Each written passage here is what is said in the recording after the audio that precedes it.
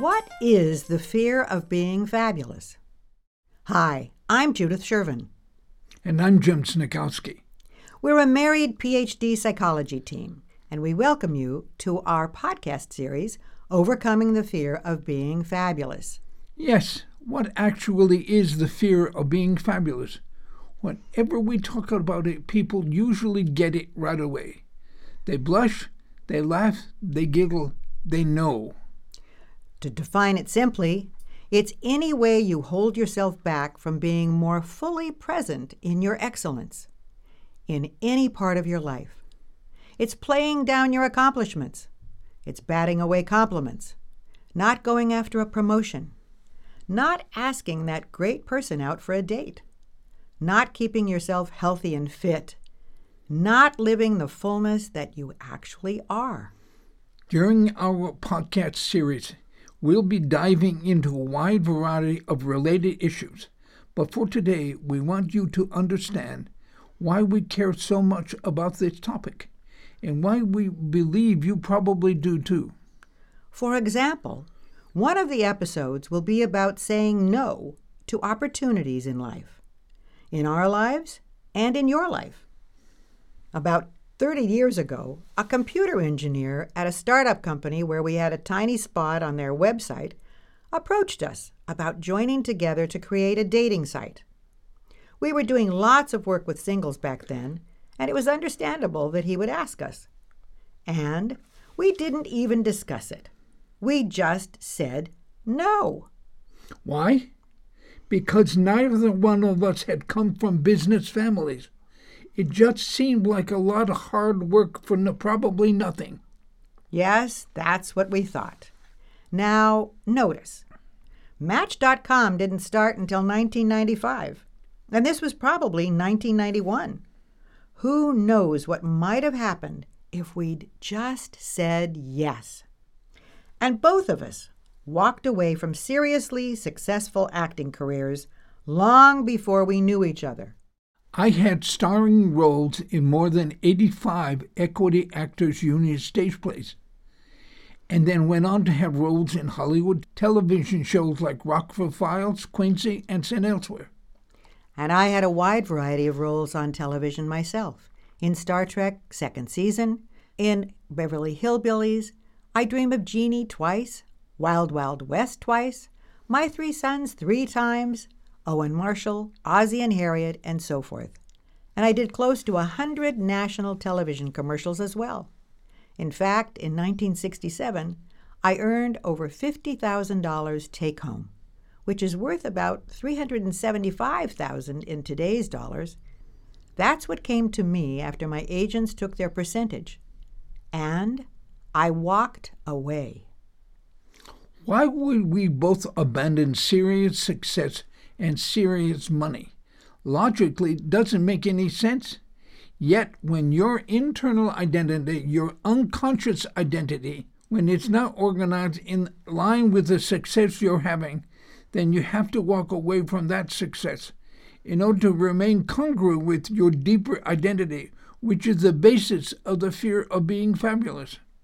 It reminds me of a client we were working with recently who graduated from one of the most prestigious universities in the United States and had other exceptional academic success, only to string together a long list of jobs where his brilliance helped bail out someone else's bad choices or lesser skill, but never has allowed himself to shine in his own right, never to reap huge financial success in his own making. This was the primary coaching topic, of course, digging into what was it that had caused his fear of being fabulous. So we ask you, what do you notice in your own life where you are not yet allowing yourself to truly shine? Where are you reluctant to say yes instead of no? How might you dodge compliments, avoid asking for a promotion when it's long overdue, wear a drab, even dowdy outfit when attending an important meeting, fail to speak up at meetings where your influence could be important? We could go on with examples, but we trust you get the drift. In whatever ways are you not living up to your potential as many a school teacher has often written home to parents about their very bright but bored youngster. Yes, it still applies to adults, because another way of describing the fear of being fabulous is not allowing yourself to live up to your full potential. Here are a few other clues. Palming off your success to saying, "I was just lucky." And yes, a form of luck can play a part in helping you be in the right place at the right time. But if you don't have the talent and the brain power to land the job, it's not going to happen. Another common example is believing that if you can do something, then anyone can do it. But the fact is, no, they can't.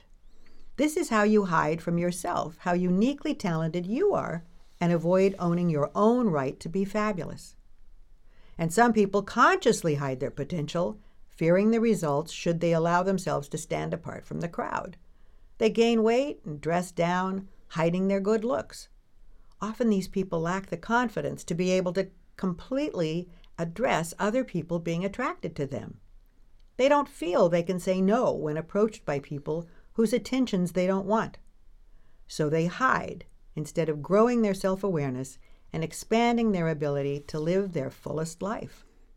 Others hide out behind alcohol and drug abuse, catering to their anxieties instead of learning about the cause and establishing greater confidence in a fuller life.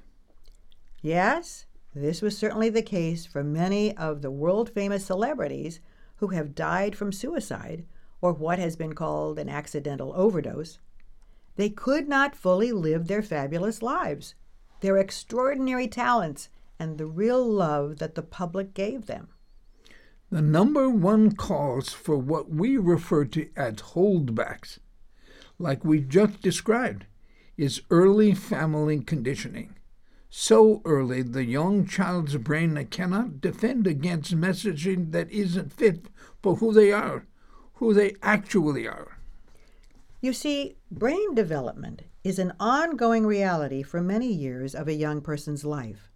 And it's understood that not only until between age 7 to around 11 can the brain actually evaluate what is going on around them. Up until then, how they are being raised, what they are being trained to believe, goes in as valid and real. So think about what happens when a young child, say age 5, begins to display musical talent or interest in science, or is a whiz-bang swimmer, and mom or dad or a grandparent or some other caretaker, out of their own limited background, says things like, "Don't you let your friends know you like to play the trumpet. They'll laugh at you." Or, "Science is stupid. You'll never make a living at it.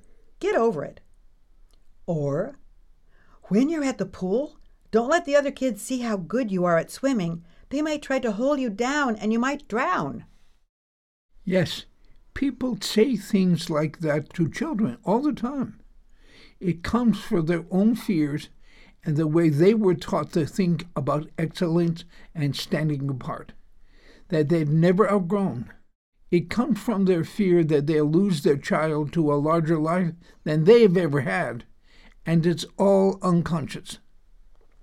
The unconscious plays a very large role in the fear of being fabulous, which we'll be diving into in many of our future podcasts.